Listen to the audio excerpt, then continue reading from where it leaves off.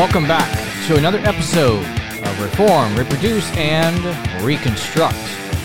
I'm your host, Jeremy Walker. You can follow us on social media and subscribe to this podcast on your preferred platform so that you never miss an episode. Visit us at cr101radio.com/reform, reproduce, reconstruct for these links. Today's episode is entitled Toxic Indifference and the Missing Sex Drives. We're going to be discussing Christian communities and how they're raising their children that do not seem, for some reason, to have any desire or urge to get married. They do not even attempt to make themselves attractive to the opposite sex, and the act is that they do not want any sexual relations with their spouse or to start a family. Is this a good thing? Or is it destructive to the family and Christianity? That is what we're going to be discussing today on Reform, Reproduce, and Reconstruct. And I want to thank you again for joining us. Toxic indifference and the missing sex drives. I want to discuss this subject because this entire podcast is geared towards one thing, towards your faith and your family and how that impacts the world around you. Reconstruction, to rebuild, well, that doesn't start as single individuals. In the very, very beginning, when God created man, God said it is not good for man to be alone. In other words, single life is not the normal, natural state of mankind. It is very clear that there are certain people who do have a, let's call it, supernatural gift to remain single. And that is perfectly okay. Nothing wrong with that whatsoever. I have found some people who try to say otherwise.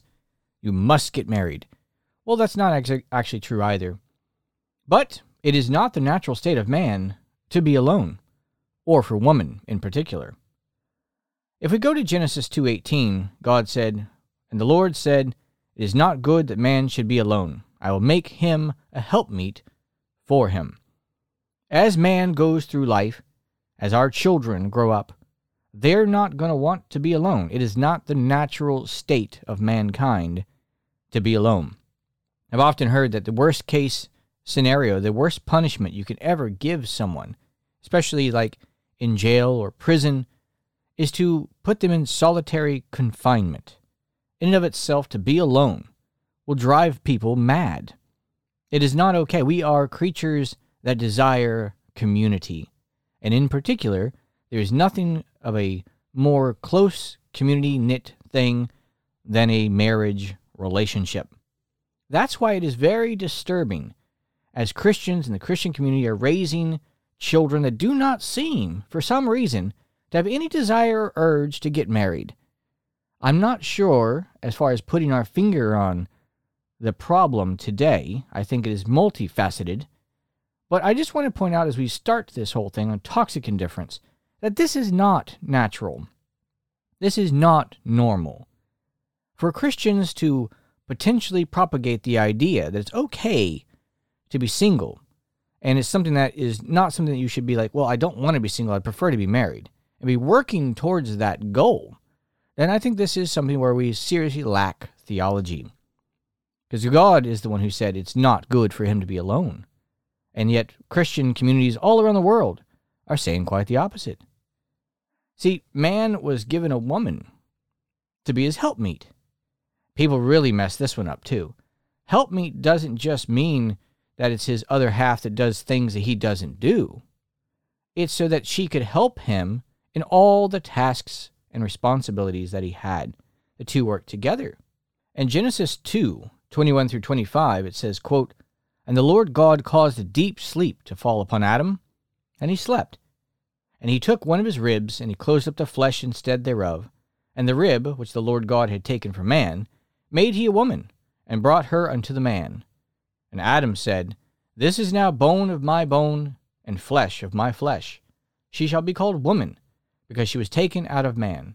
Therefore shall a man leave his father and mother, and shall cleave unto his wife, and they shall be one flesh. And they were both naked, the man and his wife, and we're not ashamed. Now, I think this is very important stuff that as parents, I'm a parent myself. My wife Abby and I, we have 11 children. Our oldest is almost 20 years old this year, and we have our youngest, which is about 3.5.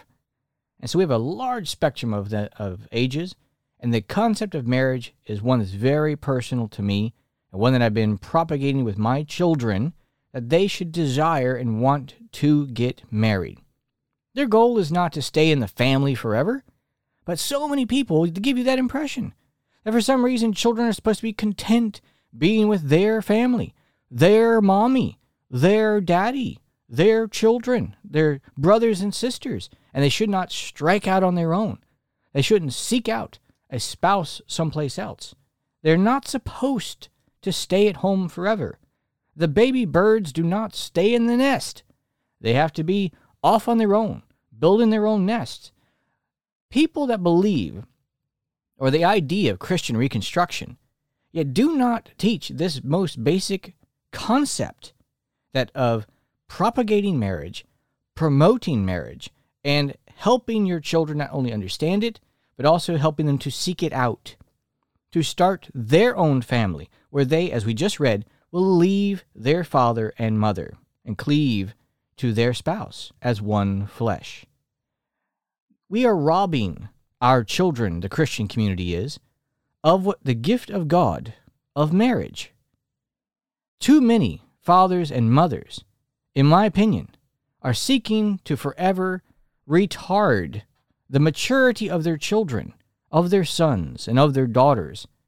I have seen people, when people are ready to get good, godly matches and marriages, will almost seek to thwart it, will seek to almost sideline the marriage so they can keep that son, they can keep that daughter in their family when there's no moral, biblical, or theological objections to said marriage.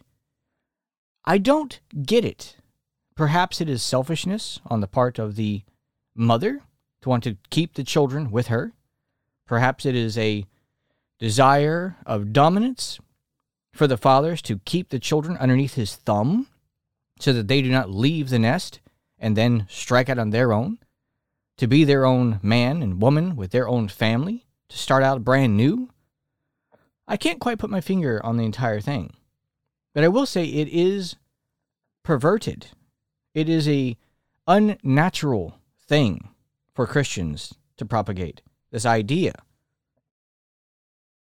that they should stay in the nest longer and longer and longer. What happens is, if you propagate this idea too long, if you do not promote marriage too long, you end up with a crisis. And a crisis is exactly what we have. I've recently talked with many people, the young women in particular, who were promoted to wait and to wait and to wait and to wait and to wait by their parents. And now we have a crisis of older women seeking now to be married. And now, of course, because they are now older, they find it much more complicated and difficult to find a man and a spouse for them now that they've gotten older. And the same thing is happening for the men.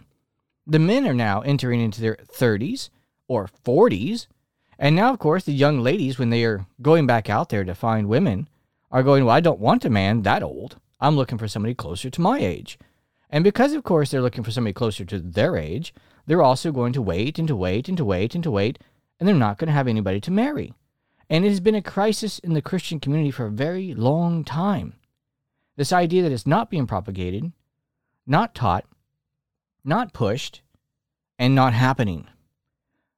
Without rebuilding the first institution, which is marriage, which takes marriages to start, there is no Christian reconstruction in the world. And yes, there's nothing wrong with being single. But as we said, it is not the natural state of man or woman.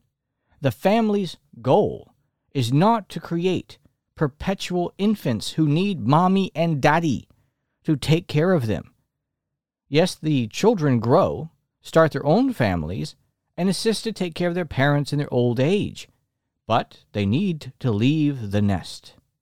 If you are a parent and you're listening to this, this is something that you should understand.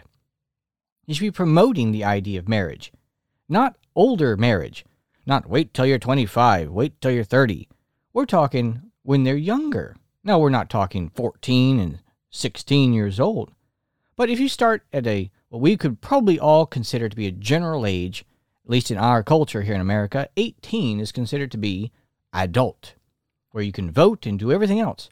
So that's a good starting point for propagating the concept of marriage. 18 and early, not 25, not 35, not 45. Moving on, another seemingly problem is not just this idea that they're not having a desire or urge to get married at all, but stay home with mommy and daddy. But they don't seem, for some reason, and I don't get it, to have an attraction for the opposite sex. Because these two kind of things go together, and I don't really understand that. Where I think the Christian community in general has gone too far to the left and too far to the right. If we go too far to the left, then we are promoting a overabundance of sexual attraction, which can lead to pornography and other deviations of behavior. Or you go too far to the right, where you're not supposed to want anybody, you're not supposed to look at anybody, you're not supposed to be attracted to anybody. Anytime you look at somebody and you are attracted to them, this is evil. Well, it's also not true. How else do you think you're going to find a young man who wants to marry somebody? Or a woman who wants to marry a man because she finds him handsome? The two should find each other, yes, visually pleasing. And some people would say that, well, that's just attraction. It's sexual attraction. Let's just say what it is. When a man looks at a woman, that is a sexual attraction. And that has to be part of it for them to find a spouse. But for some reason, I think the Christian community has gotten so far off onto the right-hand side, they fall into the ditch on the opposite side, where not only do they tell them not to look at other people, possibly as a person that they find pleasing. Good luck with that, by the way. They're going to do it anyways. But also, they don't dress like it. They encourage them not to dress in a manner to draw attention, because this would be horrible. This would be terrible. Well, actually, there's nothing wrong with a person dressing nicely, a young woman dressing nicely, or a man who is dressing attractively so he can look presentable and nice. They're going to find each other attractive, and it is part of the process to do so. To go too far into it, to the left, would be to wear burqas, like our Muslim communities in the world, who try their best to say that any feminine features leads to sin. On the right-hand side, they, of course, would be the opposite, with too much, and now everyone is dressing like a whore and a whoremonger. Well, there are two sides of the road, and they're both ditches, but there is a middle ground that is perfectly acceptable, where young men and women can dress appropriately, be attractive, and yet, at the same time, not be covered up like a Muslim, and not be dressing like a whore or a whoremonger at the same time. Because with these things, people are supposed to, of course, have these physical attractions to each other. This is normal, and this is also, of course, how you have your attractions to each other. It's something that should be encouraged to dress nicely, to attract someone. Now, not to attract in an illicit manner, but once again, people go off the left and the right. I think the Christian community in general has gone way too far off on the right with this concept of saying we should never dress to attract. Well, yes, you should. Specifically those who are looking possibly to find a spouse. They should look as if they are trying to be presentable. Young women can be beautiful and pretty without becoming whorish or burqa-ish. And young men, of course, can do the same thing. It goes both ways. But to try to tell women that they have to dress in little tiny dresses that don't show anything like a burqa, and they can't fix their hair but have to have it all pulled back or covered up. They can't wear any makeup and no lipstick and no eyeliner because any makeup is a whore. These things are ridiculous and not backed up by the Bible whatsoever. There is a giant difference between being homely as a woman or female and being whorish. There's a giant difference. And any normal person can understand the difference between these two things. One is homely, one is whorish. But there is a middle ground that is what we consider to be beautiful. And to deny beauty is to deny God's creation and what women are. Let me give you something I thought was very interesting as I was reading on this subject and thinking about it, because I know there's many people out there that are going to disagree with this concept that women should be beautiful. Going through the Bible itself is very interesting, because a couple women I'd like to point out here that the Bible deliberately and specifically was saying were beautiful. Not just that the men of their husbands thought they were beautiful, but other people did. Now, we had, to start with, I think one of the first people was Sarah, Abraham's wife. He actually had to, you know the famous story hopefully, had to tell her to say that I'm your brother, because she was so beautiful, even at a very advanced age, that men he thought might kill him to try to get her. She was that beautiful. Isaac had a similar problem. Rebekah was said to be beautiful whenever the servant of Abraham found her originally. And then later on, of course, Rebekah and him had a problem, of course, with another king, very similar to what Abraham had. And he had to have Rebekah also say, that's my brother, because she was so beautiful that he was afraid that she would be taken and he would be killed.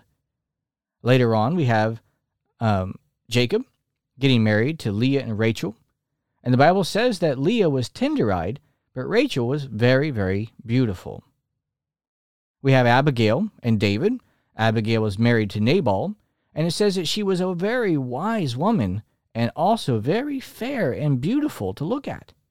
Very pretty woman. And then, of course, one of my famous, most interesting ones, and as a father I can kind of associate this a little more, is that Job had lost his 10 children. But of course, after his trials, he recovered, and God blessed him again.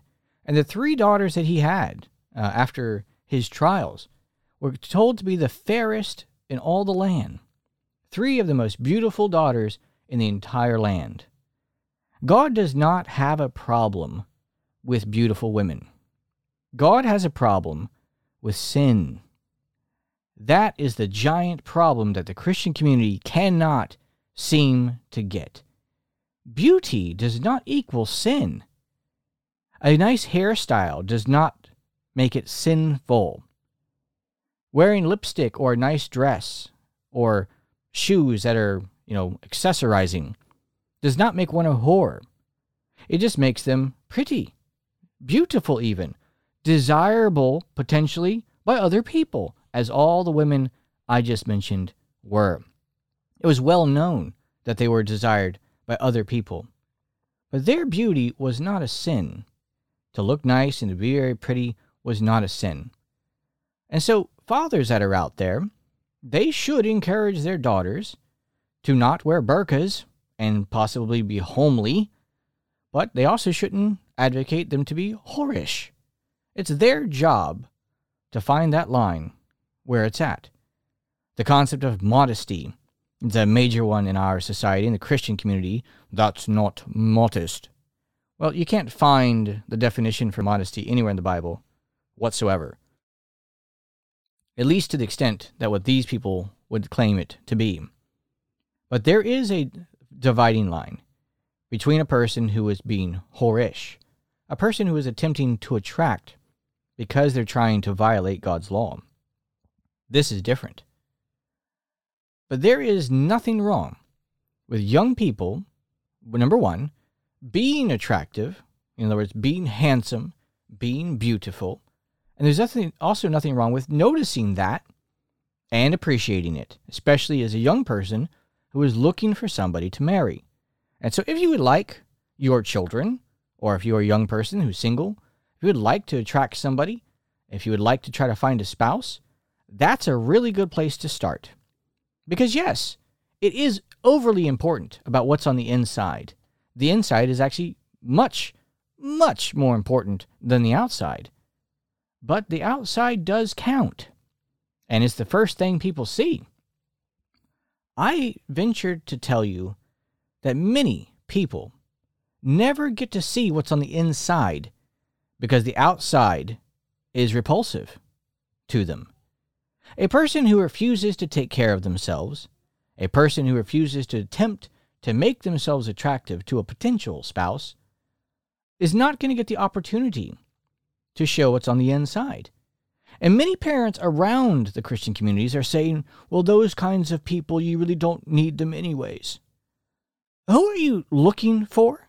Are you looking for a saint? Do you think all the girls are saints out there?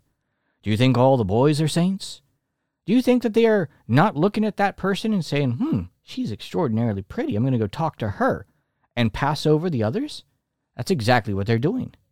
Do you think that the little boy who's sitting over there, or young man rather, that is himself potentially homely and unkept and not ironed and maybe doesn't have a haircut, maybe this weird obsession with bushy beards that are completely unattractive to males and females alike because they can't properly shave because they're too lazy to shave. Do you think that that person's going to get a chance to talk to somebody and show them what's on the inside? Or will they be passed over for someone else who makes an effort for an outside appearance? A person who just lets themselves go and refuses to either diet if they have, weight problems of any sort, male or female, doesn't matter.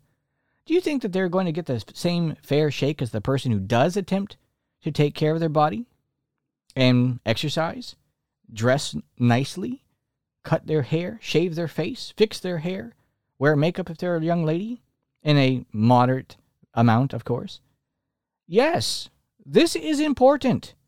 To try to say that it's not is to deny that we are people and what we do. Young men and women do, at the beginning, on the outset, 99% of the time are going to look at the outside package. Now, it does not mean, of course, that's all there is. And it doesn't mean that it's the right thing to do. But it is what they're doing. And it's what your children are going to do. I expect my children to do it as well. Because I can tell you, I was young at one point, and I looked at the outside package too. Every single person does. The inside is the most important part. But you have to get your first step through the door. So consider this Parental Advice 101 if you are going to have children and want to attempt to have them married off. If you're a young person who's trying to get married, that's also what I would suggest as well. Now, besides just that, you're also going to want to try to talk to people. Because even if the person is attracted to you, potentially because the outside looks nice, if they try to talk to you and you refuse to talk to them, which is a big problem with a lot of people in the Christian community, somebody's just going to pass right over you to somebody who might be a little bit more willing to speak and to talk. So when it comes time for you to show what's on the inside, you're going to need to be able to do that. And parents, you should encourage that. So moving on, that is one aspect that I thought really is disturbing. This concept of we're not supposed to have outside beauty, and we're not supposed to be attracted by the outside or encourage external beauty. We should encourage it. We're not Muslims, and we're not raising whores, but it doesn't mean that our young men and women can't look presentable, they can't look attractive, and can't be pleasing to the eyes of both males and females without sin. Yes, we can. And that is what we should be doing and promoting. Now, these things start, however, from a young age, very young age. When you're promoting the concept of marriage, when you're promoting the concept of how you dress, when you're promoting of how you present yourselves, this isn't where you start when they're ready to try to find a spouse. These things start at the youngest of ages when they're, just trying to learn how to dress. And I can tell you that, especially for my young girls, from the very first moment they start realizing that they're women, that's the time to start pointing out what they should be attempting to project. And fathers, in particular, if you're listening to this, it is your job to set that standard. You're not raising Muslims who wear burqas, potentially, and that's their thing. But you're also not raising people to think that your daughters are easy. You want them to be raised to be attractive, young women who are grounded on the Word of God, and who, yes, are looking for spouses in the future. And this way, they know and are projecting the proper thing for what they're doing, especially the young men as well. Not only is it the external packages, how they present themselves, how they talk. All these things are very, very important. Because physical and sexual attraction are normal. I mean, that's why you have men and women. You should promote these things. We should encourage our children from the youngest of ages to understand these things. Beauty, as we've gone over with Rebecca, Sarah, Rachel, Abigail, the daughters of Job, is a thing that is godly and should be promoted. But one thing I think is still very, very disturbing is the concept that these things are good and not destructive. What are the results? What's the fruit of an overzealous modesty concept? What's the fruit of the stay-at-home and hide concept where you're never going to dress, appropriately with any attraction whatsoever? You're going to look homely. What is the fruit of this? Do we have a plethora of marriages happening? Or are we having a backup, a constipation, if you will, of young people not getting married? We're having a crisis of Christians being able to form Christian marriages.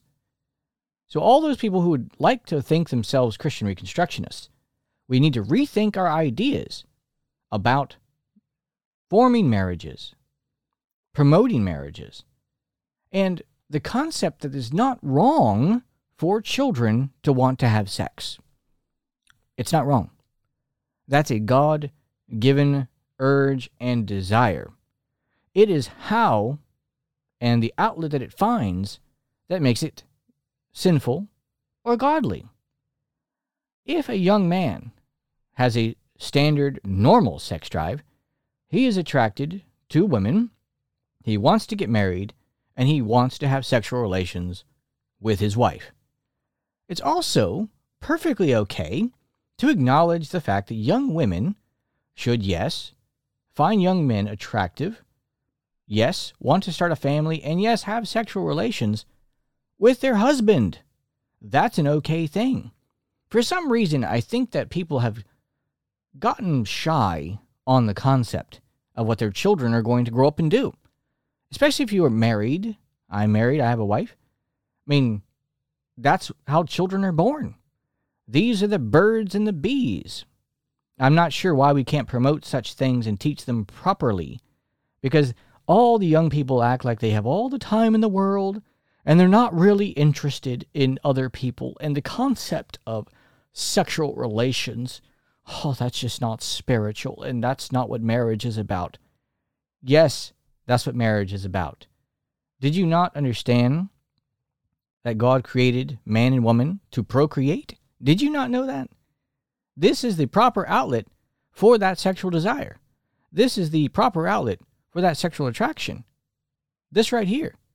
Genesis 1:27-28. So God created man in his own image. In the image of God created he him. Male and female created he them. And God blessed them. And God said unto them, Be fruitful and multiply, and replenish the earth, and subdue it, and have dominion over the fish of the sea, and over the fowl of the air, and over every living thing that moveth upon the earth. Yes, marriage is about sexual relations and procreation. There's absolutely nothing wrong with these two things. And to think that for some reason sexuality within marriage is just about procreation, it's not. It's also about recreation, if you are unaware. And there's nothing wrong with teaching these concepts to our children as they're old enough and able to handle the concepts. They should see a pattern within your marriage of sexual attraction between father and mother. They should see this. They should understand that father and mother have a sexual attraction amongst themselves. This is not a concept to be shy about, but for some reason, it's like something nobody ever talks about. Don't talk about that because mommy and daddy aren't sexually attracted to each other at all. Shh. Yes, they are. That's the concept. It is a normal, positive, sexual activity within marriage. That's where it's supposed to be. And it's not something that's just done so you can have children. It's done for recreation. It's something to be enjoyed. You're told in the Psalms and Proverbs in particular to be ravished with your wife at all times. This is not something that you just get together once a month to try to have a child. This is something that you enjoy all the time, as if you would food. Now, I'm going to close up this a little bit. I hope I've sparked a little bit here for our listeners of why there's a toxic indifference to getting married, that they just don't seem to want to do it. And the missing sex drives is that they just don't seem to have that urge I'm describing right now. I want to get married because, yes, I want to have children and I want to start a family, but the normal God-given sex drive that I have for a woman is God-given, and I would like to be able to utilize that in a proper manner, and for her as well. And it's so ridiculous for people to act as if guys don't have these God-given natural sex drives and attractions for a woman, and if the women don't have them as well. Of course they do. We need to really get our heads out of the sand where they should be, teaching our children properly these concepts and stop blushing about them when they're God-given. Because when you don't talk about them, when you don't teach them properly, guess what? The rest of the world is. The rest of the world has no problem teaching your children about what they should like, what they shouldn't like, the outlets that they should do, and how to do everything else in between. They have no problem being the one to step in where you're neglectful and refuse to teach your kids about marriage. They have no problem at all. But Proverbs 7 is very interesting to me. I'm going to read the whole thing because my listeners here, if you're still with me, you may not have read this before. There's many passages in Proverbs in particular talking about sexuality and our view of it, what it's supposed to be, the proper view of sexuality. And it is geared towards a father teaching his son, which also means his daughters, his children. This is supposed to be your viewpoint on it, and you're supposed to teach it, not something you shy about and refuse to talk about. But Proverbs 7 has in it 27 verses. My son, keep my words and lay up my commandments with thee. Keep my commandments and live, and my law as the apple of thine eye. Bind them upon thy fingers, write them upon the table of thine heart. Say unto wisdom, thou art my sister, and call understanding thy kinswoman, that they may keep thee from the strange woman, from the stranger, which flattereth with her words. This could also be the strange man, the seducer for your daughters, the strange woman as the seductress for your sons. What is going to keep them from being seduced? Very simple. Keeping the commandments as the apple of thine eye. You have to teach the commandments to your children so they know what they are. People that have dumped the commandments, refused to teach them for decades, are seeing the fruit of such. People that have been promoting the concept of saved by grace, not by law, that's all true. But then they've dumped the law as if it had no purpose and use. The law has no purpose and use for justification, for salvation, but it is our guide to sanctification. It's how we are now to live. Keep my commandments and live, and my law as the apple of thine eye. Why? That they keep thee from the strange woman, and from the stranger that flattereth with her words. Your children not only need to be taught about the proper role of sexuality, of attraction, of men and women in marriage and things like that, but all of it is based and founded on the commandments, the 10 Commandments, and all the case laws therewith that teach us what is good for us to do and not good for us to do.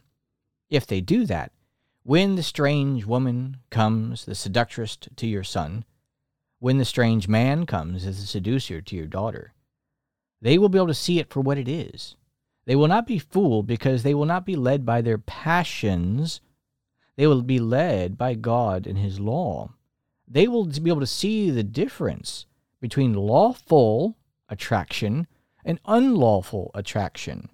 They will be able to see the difference between lawful associations and unlawful associations.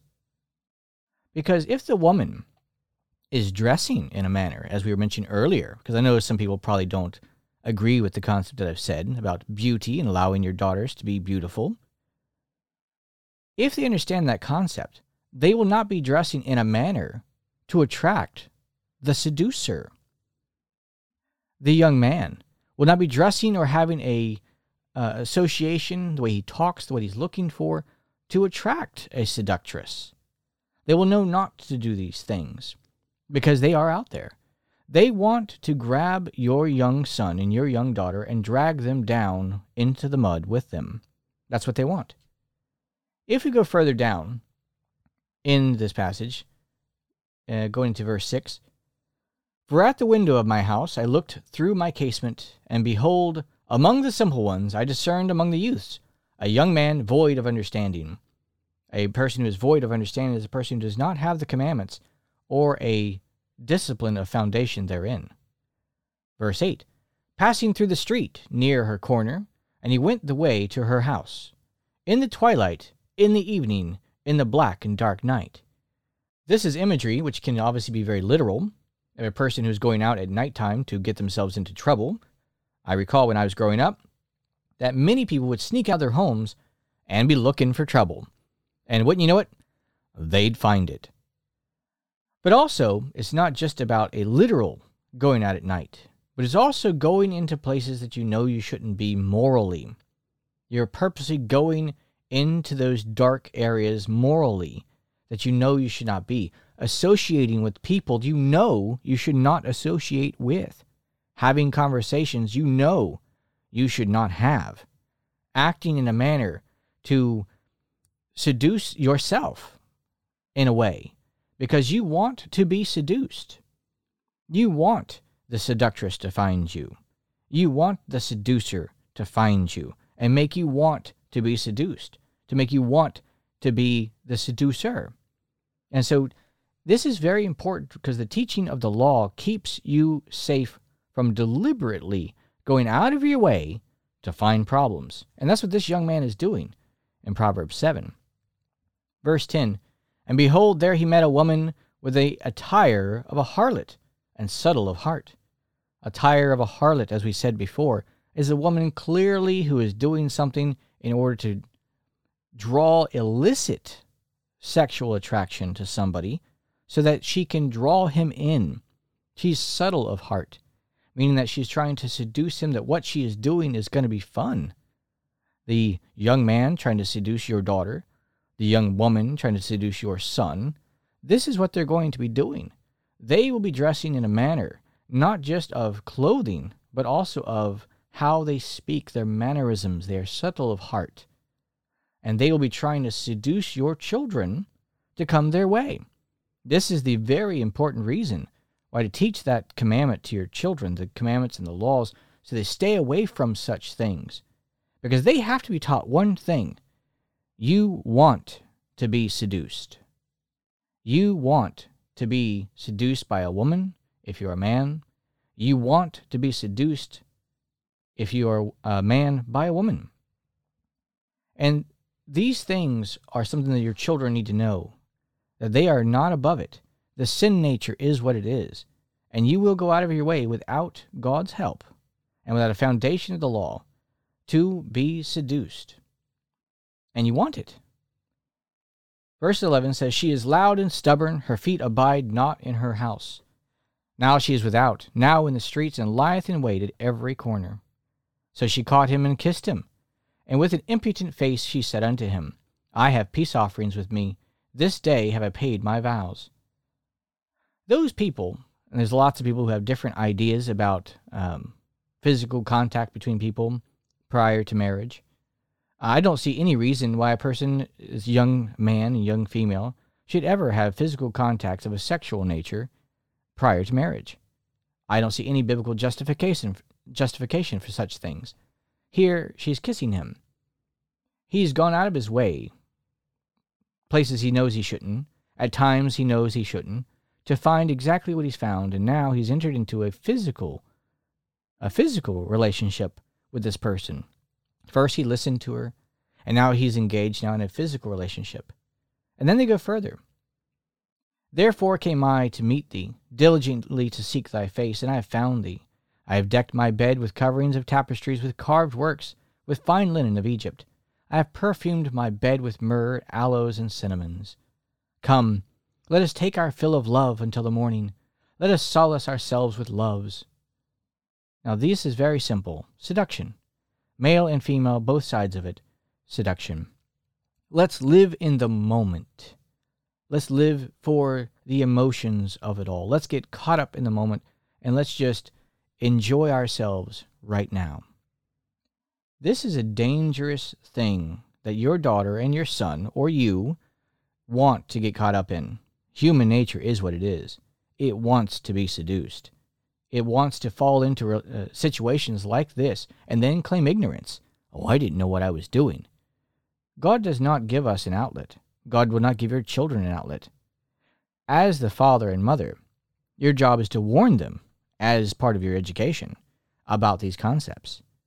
If you warn them about these concepts, it goes along with the idea of also seeking out. Because you're not trying to seek out a person in order to seduce them. You're trying to seek them out in order to create a godly, lawful marriage. You're not trying to create this right here, this momentary, unlawful relationship that is both mental and physically unlawful. To have a mental and physical relationship with a person who is not your spouse is an unlawful and ungodly thing. Verse 19 says, For the good man is not at home. He is gone on a long journey. He hath taken a bag of money with him, and will come home at the appointed time. With her much fair speech, she caused him to yield.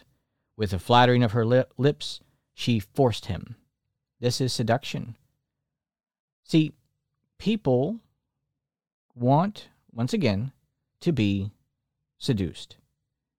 This young man in this proverb has gone out of his way in the dead of night, in the direction of the harlot, where she was at, on purpose, because he knew what she was, and he wanted her to seduce him.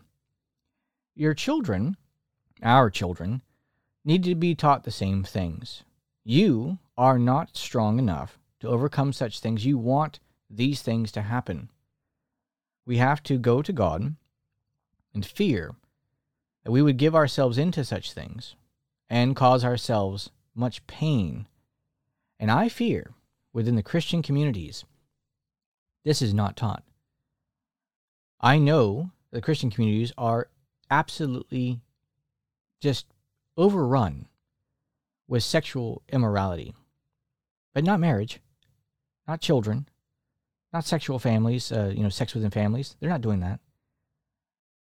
They are purposefully, by their lack of theology, lack of teaching the commandments, preparing their children for failure. And whenever it happens, they say, I just don't know what happened. They can't hold the responsibility of the parent and say, I have failed to teach my children the commandments. I have failed to have a godly marriage in front of my children and propagate the same to my children. They failed to do that.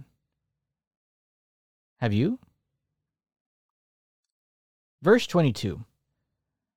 He goeth after her straightway, as an ox goeth to the slaughter, or as a fool to the correction of the stocks, till a dart strikes through his liver, as a bird hasteth to the snare, and knoweth not that it is for his life. He's going for a good old time. He's going to go in the middle of the night. It's exciting. He leaves and goes through the streets in the shadows, hoping not to be seen. He knows where she lives. He knows the corner where she's at, and when he gets there, he is excited to see her. When he sees her, he's waiting for her, and she does exactly what he wants, starts to speak oh so smooth things about how she loves him so much. What we're going to have together is a beautiful thing.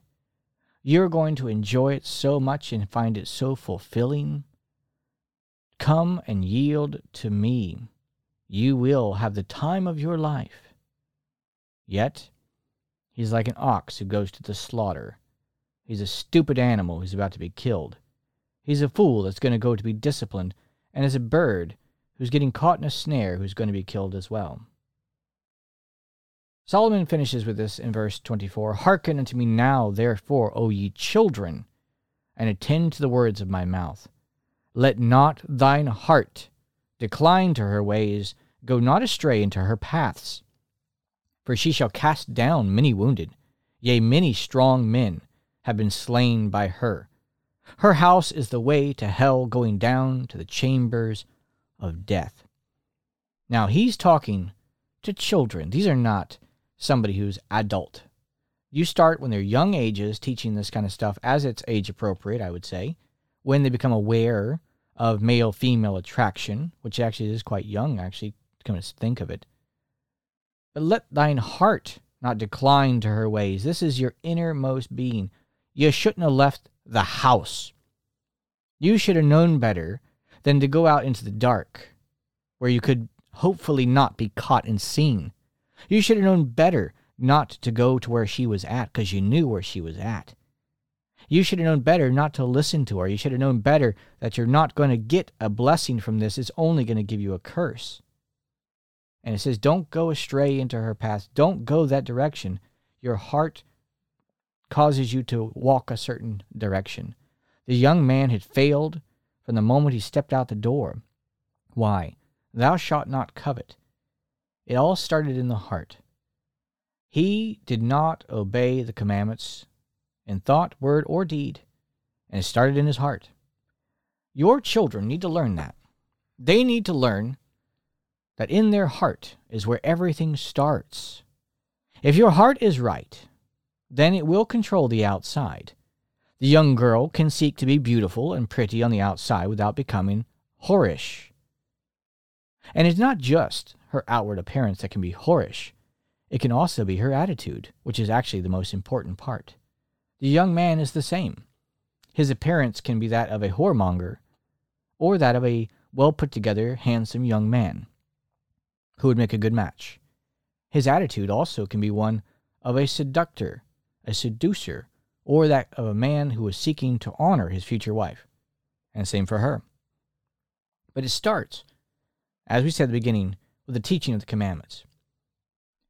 But there is a giant, massive problem, toxic indifference to the concept of marriages, of wanting to make marriages, of wanting to be attracted to other people. No, teach your children godly sexual desires and the proper godly institution for its outlet. Teach them God's law concerning sexuality in all the commandments and specifically the Proverbs. Teach them how to avoid sin. Teach them their weakness for sin. Teach them their propensity for sin. And then propagate in them the idea and understanding of a godly marriage and how to find it. And try your best to do it. I know I'm trying my best, and I've tried my best as well. It's a constant work in progress.